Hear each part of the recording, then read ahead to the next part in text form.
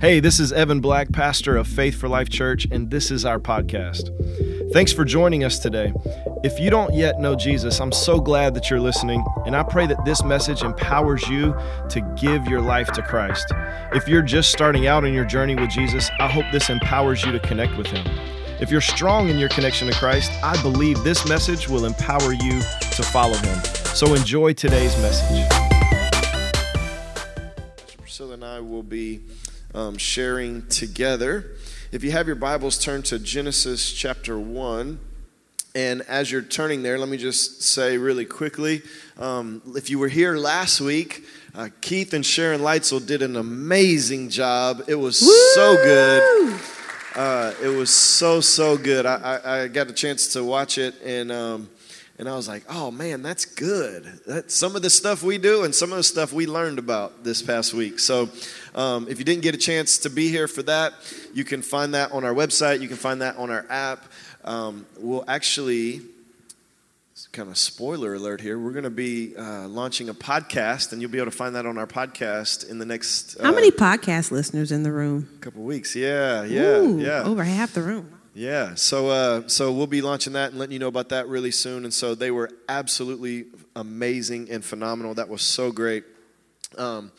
And also, this doesn't really fit, and I just wanted to make sure that we did this really quickly, and I don't have any good transition for this. But February is Black History Month. Yes, it is. And we've been in this relationship series, and so, it was just kind of one of those things.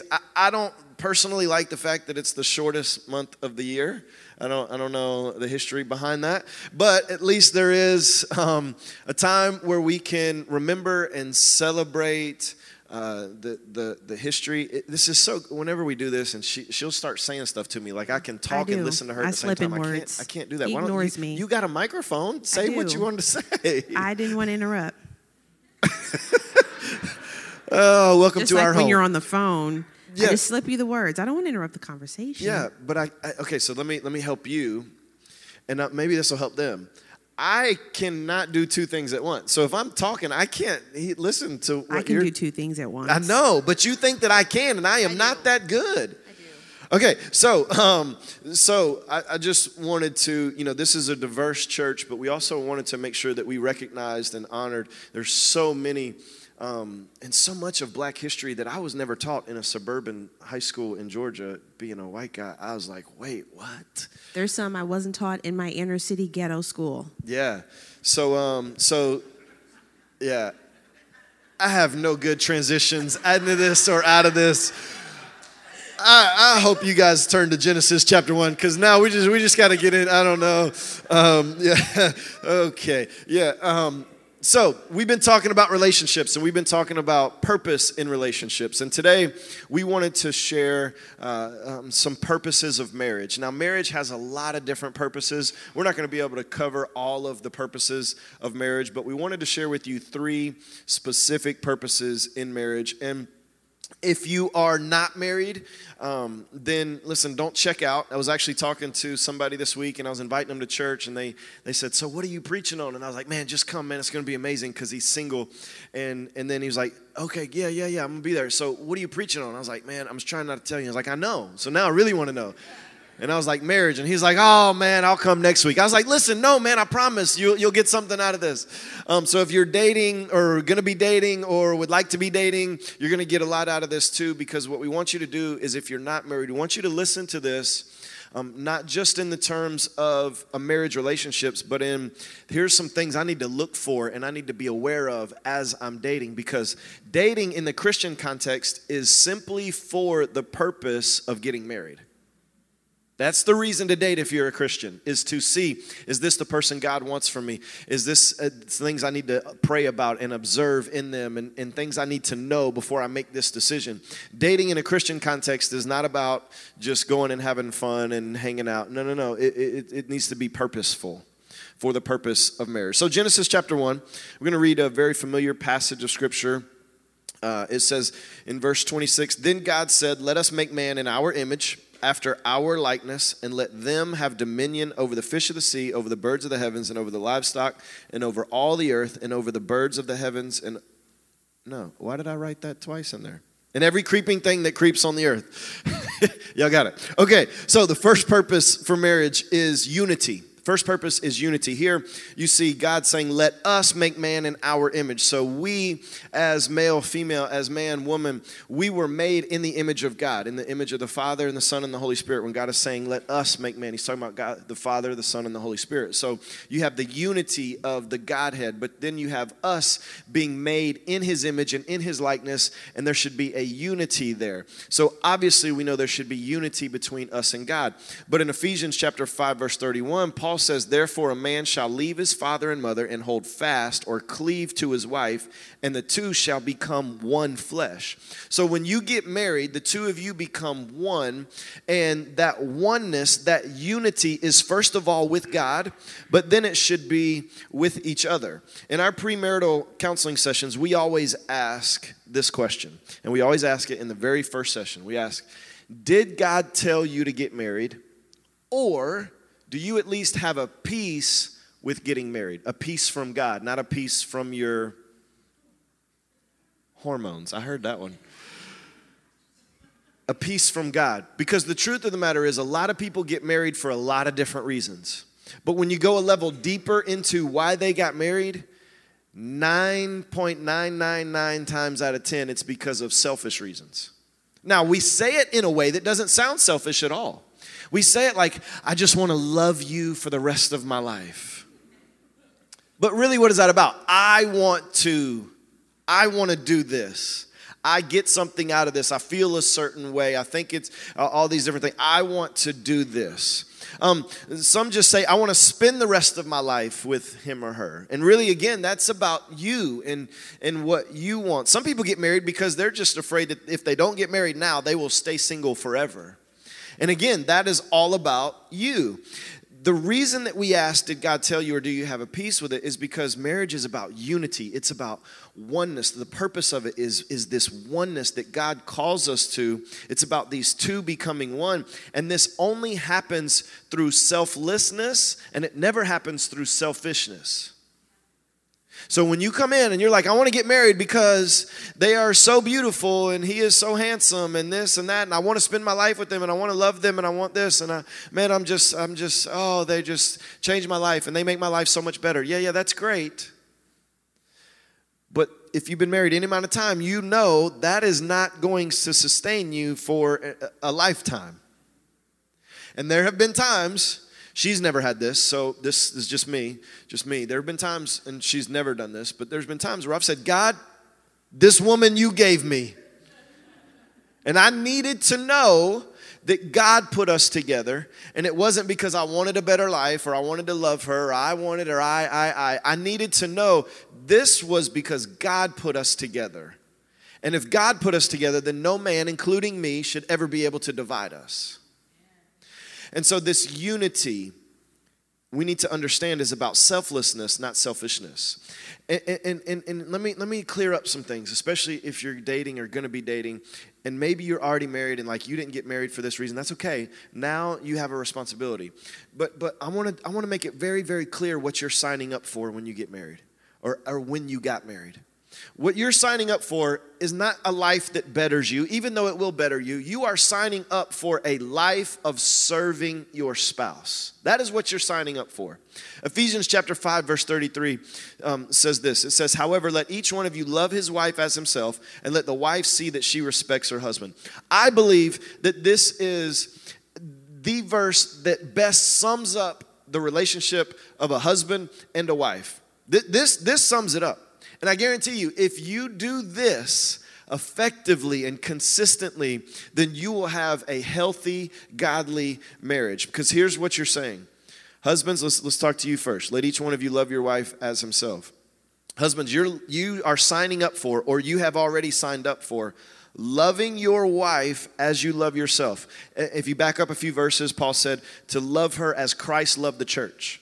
So how did Christ love the church? Which is us. He literally died for us. Literally, he died for you, for me, for the church. So what does that mean for us husbands?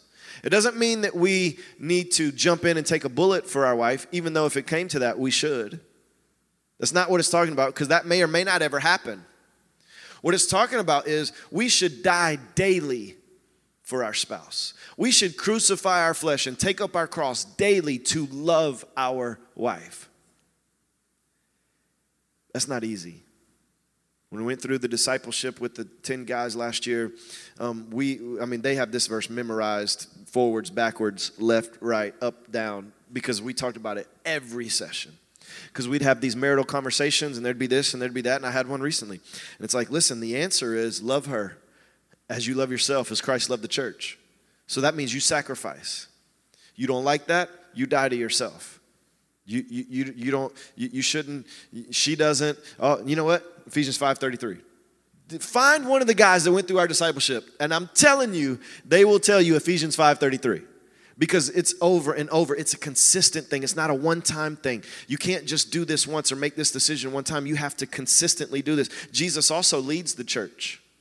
He leads the church. And if the church is not led by Jesus, the church is in trouble. And what does that mean? Jesus is a good leader. What is a good leader? A good leader takes people from one location to another location. Husbands, where is your family going? Where are you, and where are you leading them to? A good leader teaches his followers. Husbands, are you teaching your wives? Are you teaching your family? Are you leading them in that way? A good leader does not blame the followers. One of the things that bothers me to no end is when a leader says that, oh, it's because of the followers. We heard this, and we've done this in our church as a staff for a couple years now. Like, we will not blame anything on y'all. So if we have something and y'all don't show up, we're not like, oh, they didn't come to that because they don't really love Jesus. No. We didn't lead you to that. We weren't a good enough leader to that. And that's on us. That's not on you. A good leader doesn't blame the followers. Husbands, are you blaming who's supposed to be following you in your home? Because many of you guys are amazing leaders outside of the home. And I'm not even going to say y'all. We are not as good often inside of our home as we are outside of our home. A good leader provides for the followers. He makes sure that those that are following him are taken care of and they're protected. And a husband should be a good leader to his wife and to his family. There's specific significance of a wife's role in a marriage. And I want to reference Genesis 3:6. So I'm going to have you all go there. And this is specifically in the Garden of Eden. And it's after Satan has come to tempt Eve to turn her back on God. I referenced it yesterday at the Sisterhood Heart Talk. Who was at the Heart Talk yesterday? Woo! And let me say this really quickly. All those ladies who came out, man, you guys are absolutely amazing. We had 74 women come out yesterday to not just connect and hang out and have fun, but to invest in your spiritual growth and your connection with God and your connection with others and your connection with your purpose. So, wow, that was absolutely amazing. Thank you guys so much. So exciting. Verse 6 is when Eve's mind, she begins to accept what the enemy was presenting to her, because every individual, but specifically in this context today, every wife will always be tempted to turn her back on God and his way, but also on the person she is married to, because the enemy is always coming to divide. So verse 6 says, so when the woman saw that the tree was good for food and that it was a delight to the eye. So this is where her mind begins to change. God said I shouldn't do it, but now I've let the enemy talk me into thinking that this standard, which opposes God, is a delight. It's just fine for me. It goes on to say, and that the tree was to be desired to make one wise, She took of its fruit and ate, and she also gave some to who? Her husband. I referenced yesterday the importance of our actions as women, because where we go, they follow. Yes, they are leaders, but we are given influence in our home that is very, very special. In Genesis, I believe 1, when God creates Eve and he gives her the designation of being a helpmeet, the title or the role of helpmeet is the only synonymous role in the Bible to the Holy Spirit. The Holy Spirit is there to what? To be a comforter, a helper, a guide. And so when you look at our role in a marriage relationship, if it is one truly, like Pastor Evan is saying, of bringing unity, then there is a certain way that we have to do that. There is a certain gentleness. There is a certain love that should be coming from how we do that. Because remember, whatever we do and accept, we will turn to him and then offer him the same thing, even if it's in the form of a disagreement. If we find ourselves in a place where we get super mad, super angry, and in a disagreement, and then we are bringing that towards him, he then has a choice to either jump right in there with us or stay in the righteous path, right? In terms of getting his flesh under control, managing it the way he should, the way God says. Because everything about us, who we are also offering it to that person. We are one with them. So in a marriage relationship, it is extremely powerful what we accept, what we say is delightful, what we say is good, because we will offer it to them. 1 Peter 3:1 addresses the how. Specifically, how do we go about? What type of demeanor, what person should we be to make sure our marriage is good, that it is right and tight? Okay, 1 Peter 3:1. And it says, likewise, wives, be subject to your own husbands, so that even if some do not obey the word, they may be won without a word, but the conduct of their wives, when they see your respectful and pure conduct. All right, we're going to break this down, because for some ladies, they hear this and their flesh crawls. It crawls a little bit. They be like, subject to, hold up. What you mean subject to? We're going to break it down. So here, again, likewise, wives, be subject to your own husbands. Notice that it is an ask. No one can make you be subject to anything. God doesn't even force you. He doesn't make you take salvation. He doesn't make you accept it. You have a choice. And here it is saying, be subject to your husbands. In other words, allow yourself to be led. Doesn't mean you're giving up your brain. Doesn't mean you don't have any type of individuality because you're married. No. But it's saying allow yourself to actually be led. Led to what? Led through the love and sacrifice that he should be giving. Does he always make the mark? Nope. And he won't. He won't always make the mark. He won't always meet your expectations. He will let you down sometimes. Hurt will come no matter what relationship you're in. But there is an expectation that we still allow ourselves to be led. Because if we truly trust God, it all comes down to our own individual relationship with God. If we truly trust him, we're trusting him also with him as well. We're trusting him with his decisions. God, he tripped up today. God, I'm disappointed. Father, I need you to handle this. Lord, tell me what I should do. When you are being led by God, it is very easy to allow yourself to be led by that person. But when you're bucking against God, chances are you're not going to be able to submit to a flawed person that you're in a marriage relationship with. The thing in here, 1 Peter 3, chapter 3, verses 1 and 2, Peter's talking about a level of influence that the wife has with the husband. And he's saying, like, wives, you can win your husband. Meaning, maybe that means if they don't know Jesus, you can live your life, not through your words, but through your respectful and pure conduct. You can show him Jesus. You can have the level of influence that God can use to help him give his life to Jesus. But it doesn't always just mean that.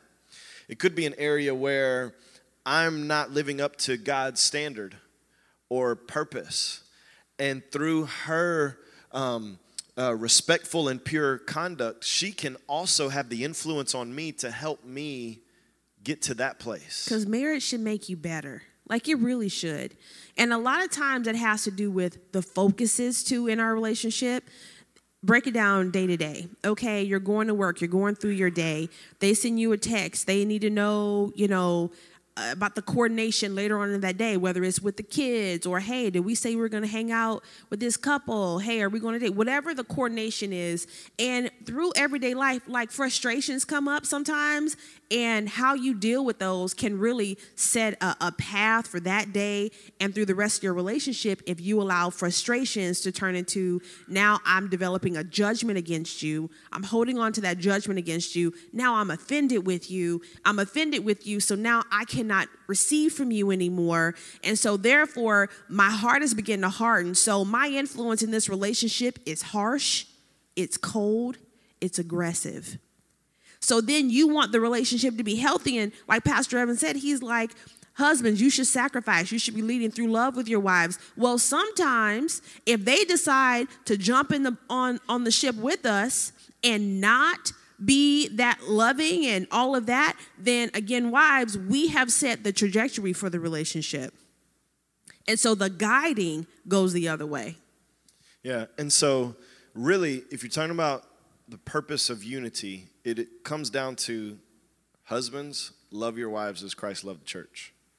And you think, would Jesus talk to you that way?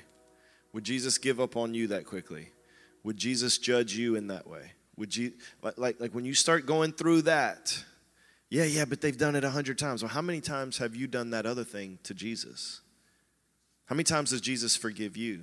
How many times does Jesus make you right? How often does that happen? How many times? How big? How small are those things? And it's a life of sacrifice. And it is loving her, not in the way that I think she needs to be loved, but in the way that she receives love. Sometimes those are very different. And then with the ladies, it is respecting him. It is respecting him, even when he doesn't deserve it. Sometimes, especially when he doesn't deserve it. Now, apart from abuse and sin, your job to respect him is irregardless of his actions, apart from abuse and sin. And my job to love her is irregardless of her actions, apart from abuse and sin. And so those two things, what they do is they bring this unity. God activates this unity in the marriage, and you'll find that when that happens, just like in other parts of Scripture, there's a level of power that's activated that you didn't experience before. We could go through all the way back to Genesis, all the way back here to God creating Adam and Eve. But if we even fast forward a little bit to Genesis chapter 11 at the Tower of Babel, God said that the people were so united that there was literally nothing that was impossible to them. When Gideon, we talked about this a couple weeks ago, when he wanted to fight that army of thousands of soldiers, God reduced it down to 300 men. Why? Because they were the unified men that were focused on purpose and ready to do what was need to be done. The Bible tells us that one can put 1,000 to flight and two can put 10,000 to flight. Jesus said that him and his Father are one, and you see the power that was activated when in Jesus' life and his death and his resurrection. And Jesus even said that the most important thing in this life is for believers to be united to God and be united with each other through the vein of love. There's amazing power that's activated when the two of you are unified.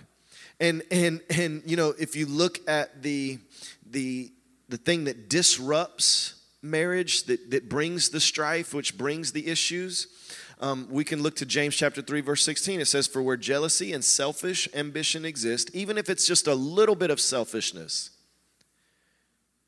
there will be disorder in every vile practice." A chapter later, James says this, "You ask and do not receive, because you ask wrongly to spend it on your passions," your selfishness. Selfishness in any form disrupts the unity and disconnects the unity that God wants between a man and a wife. And it is Satan's main ploy to steal, kill, and destroy. And I can tell you this from personal experience. When I get selfish, we have problems. And I'm not even going to say the other way around, because if I'm the leader, then I cannot blame her.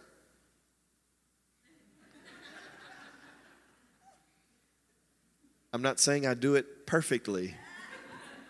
No, I'm saying I can't be blamed.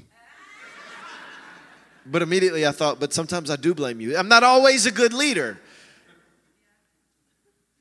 But if I don't take responsibility, then we just go around and around and around. And I show her acts and say things that don't feel loving, and then that in return produces a disrespect to me, whether she recognizes it or not. And when I feel that disrespect, then I become unloving, whether I recognize it or not, and then she becomes disrespectful, and we go around and around, and it takes a leader to stop that. and say, I'm going to be selfless, and no matter if you disrespect me, I am going to do everything that I know to do to love you and sacrifice for you and give up my rights and my thoughts and my preferences for you.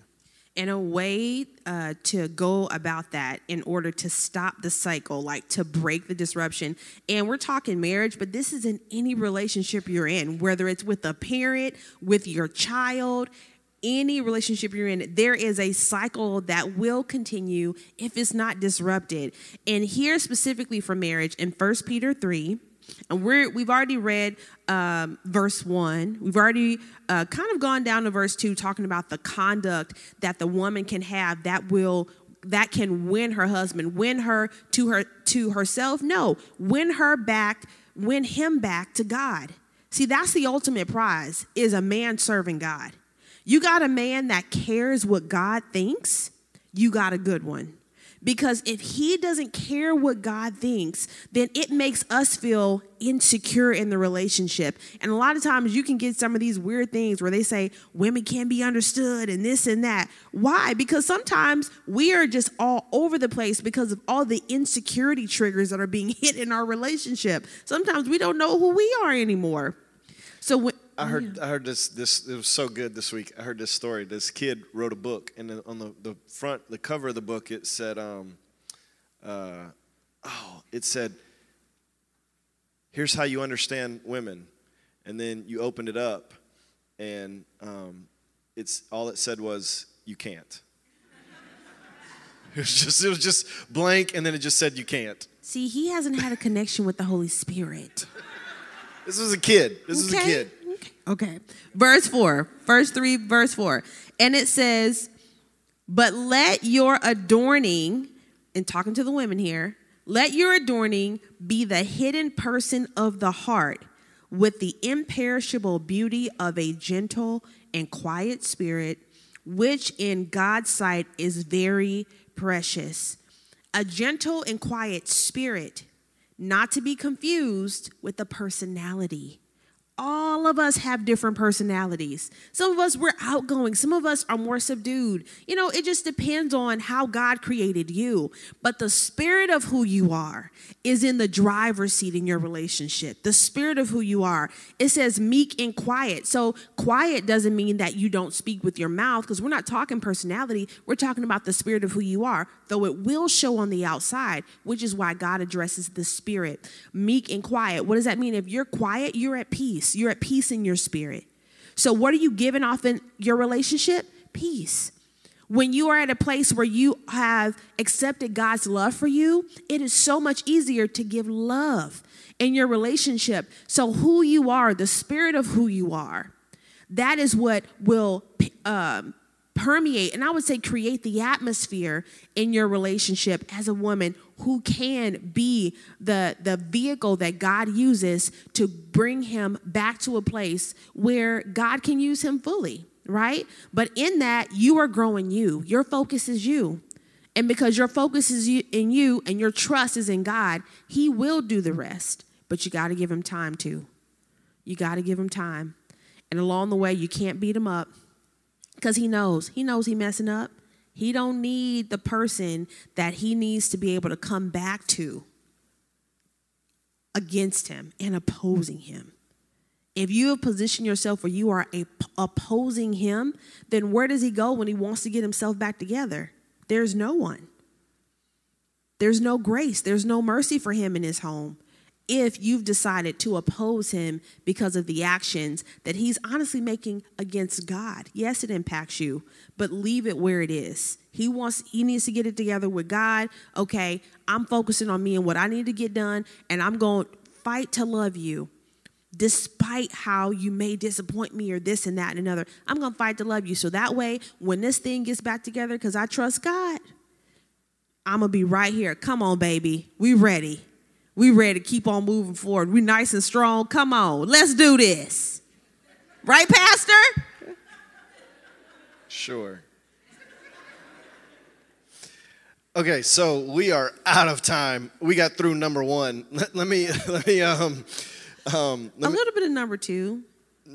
Okay, You so should let me reflect God. Genesis chapter 1, verse 27 and 28. It says, so God created man in his own image. In the image of God, he created him. Male and female, he created them. And God blessed them, and God said to them, be fruitful and multiply and fill the earth and subdue it and have dominion over the fish of the sea and over the birds of the heavens and over every living thing that moves on the earth. So the number 2 purpose here in these verses for marriage is to reflect God.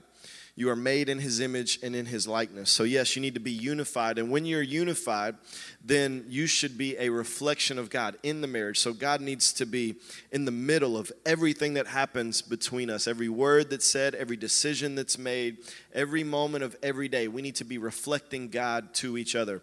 But then also, we need to be reflecting God to those that are on the outside, that aren't inside of this marriage. And we need to be a couple that people look at and not based on the people, but we are reflecting God. They can see God in us, and they can see God in our marriage. And some of the attributes of God that people need to be able to see and need to be prevalent in the marriage are love and forgiveness and compassion and faithfulness and intimacy.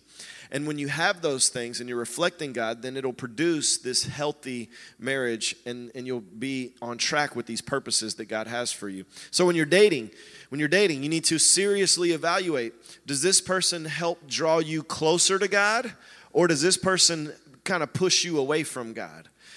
Does this person, their purpose, does it align with your purpose? If you are called to start a business in Round Rock and they're called to go to South Africa, like what are you going to do with that? Because you're talking about purpose here. And so maybe you don't know the answer to that. And if God tells you to get married and he gives you a peace, then you go ahead with that. But you need to have your eyes open to these things because they're very, very important. And then number 3. Also, do your values match? Like, do you have the same values?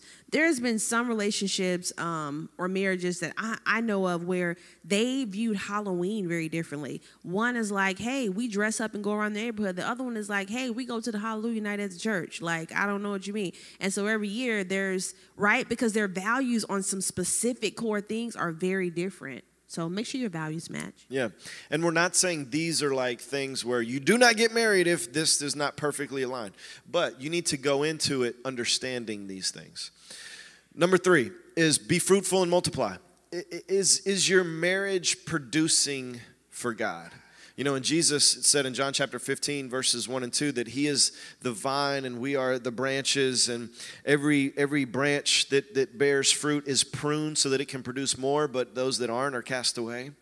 And so God is always interested in multiplying, in production, in taking something and making it better, making it more, having it reproduce. And so this means kids, but it means more than kids.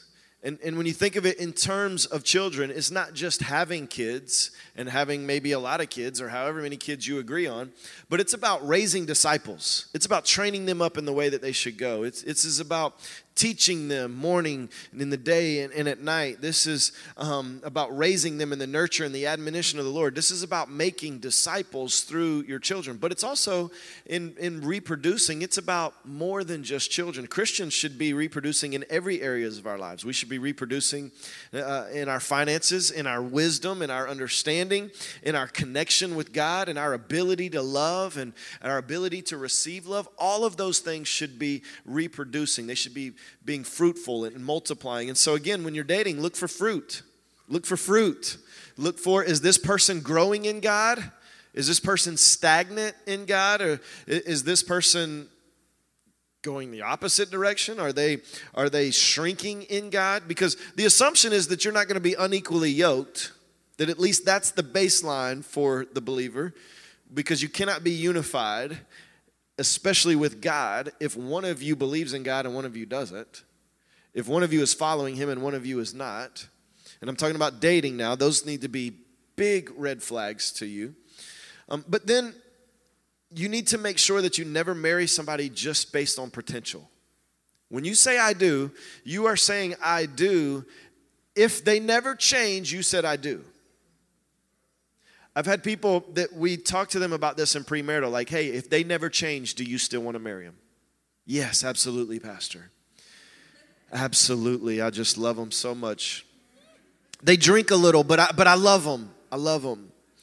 3 months after they get married, they come back and, Pastor, this fool is drinking.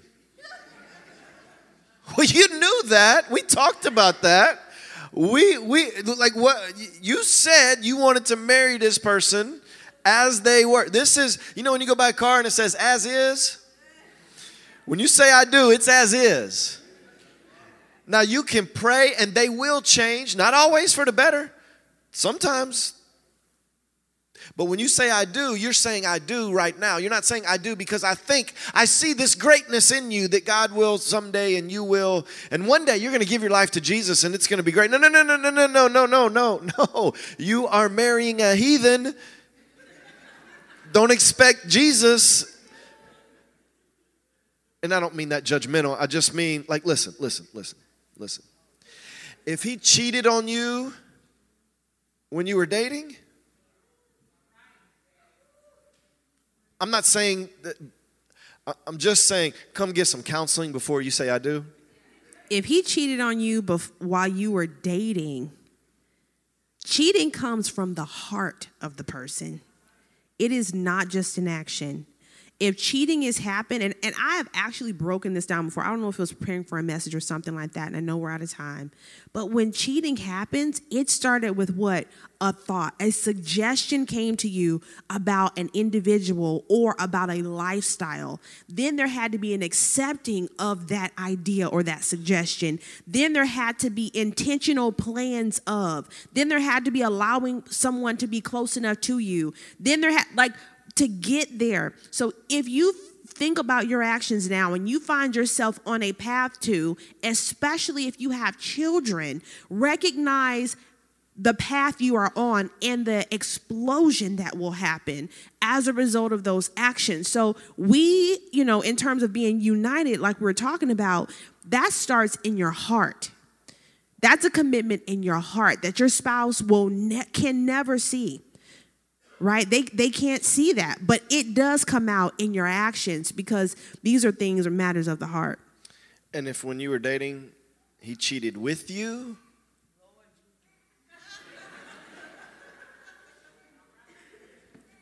and let's bring it down a notch. If he was lying during that process, then you got to be able to recognize you got an issue. So when you come into the marriage, I don't know what they think. Like you say I do, and you go on that honeymoon, and you think you don't have a different person. You have a happy moment, and it may be a short moment, but you have a. And then you're nervous the whole relationship because of what he did. So now you're snooping. Recording conversations, checking his phone, doing all this. You're going to have to come back to second service to get more of this because we are all the way out of time. Lord, no peace. It's just. Don't do it. But do not marry on potential. God can do amazing things. And listen, I pray that I'm better today as a pastor than I was the day we got married. I just needed that little affirmation right there. I appreciate y'all giving me that moment. But do not marry on potential. And if you are already in that situation, you're already married, and you're like, I married this fool on potential. Look, you're in it because you made a covenant with God. And you cannot say now, but there's work that can be done to get there. Absolutely. It's not about now, I did this for the wrong reason, so now I got an out. No, you don't have an out. What you have is an opportunity to go before God and do this maybe at a more intense level to allow God to work on your spouse. But if you're a believer and your spouse is an unbeliever, the only way that you have an out is if they want to leave, not if you push them out or if you decide you want to leave.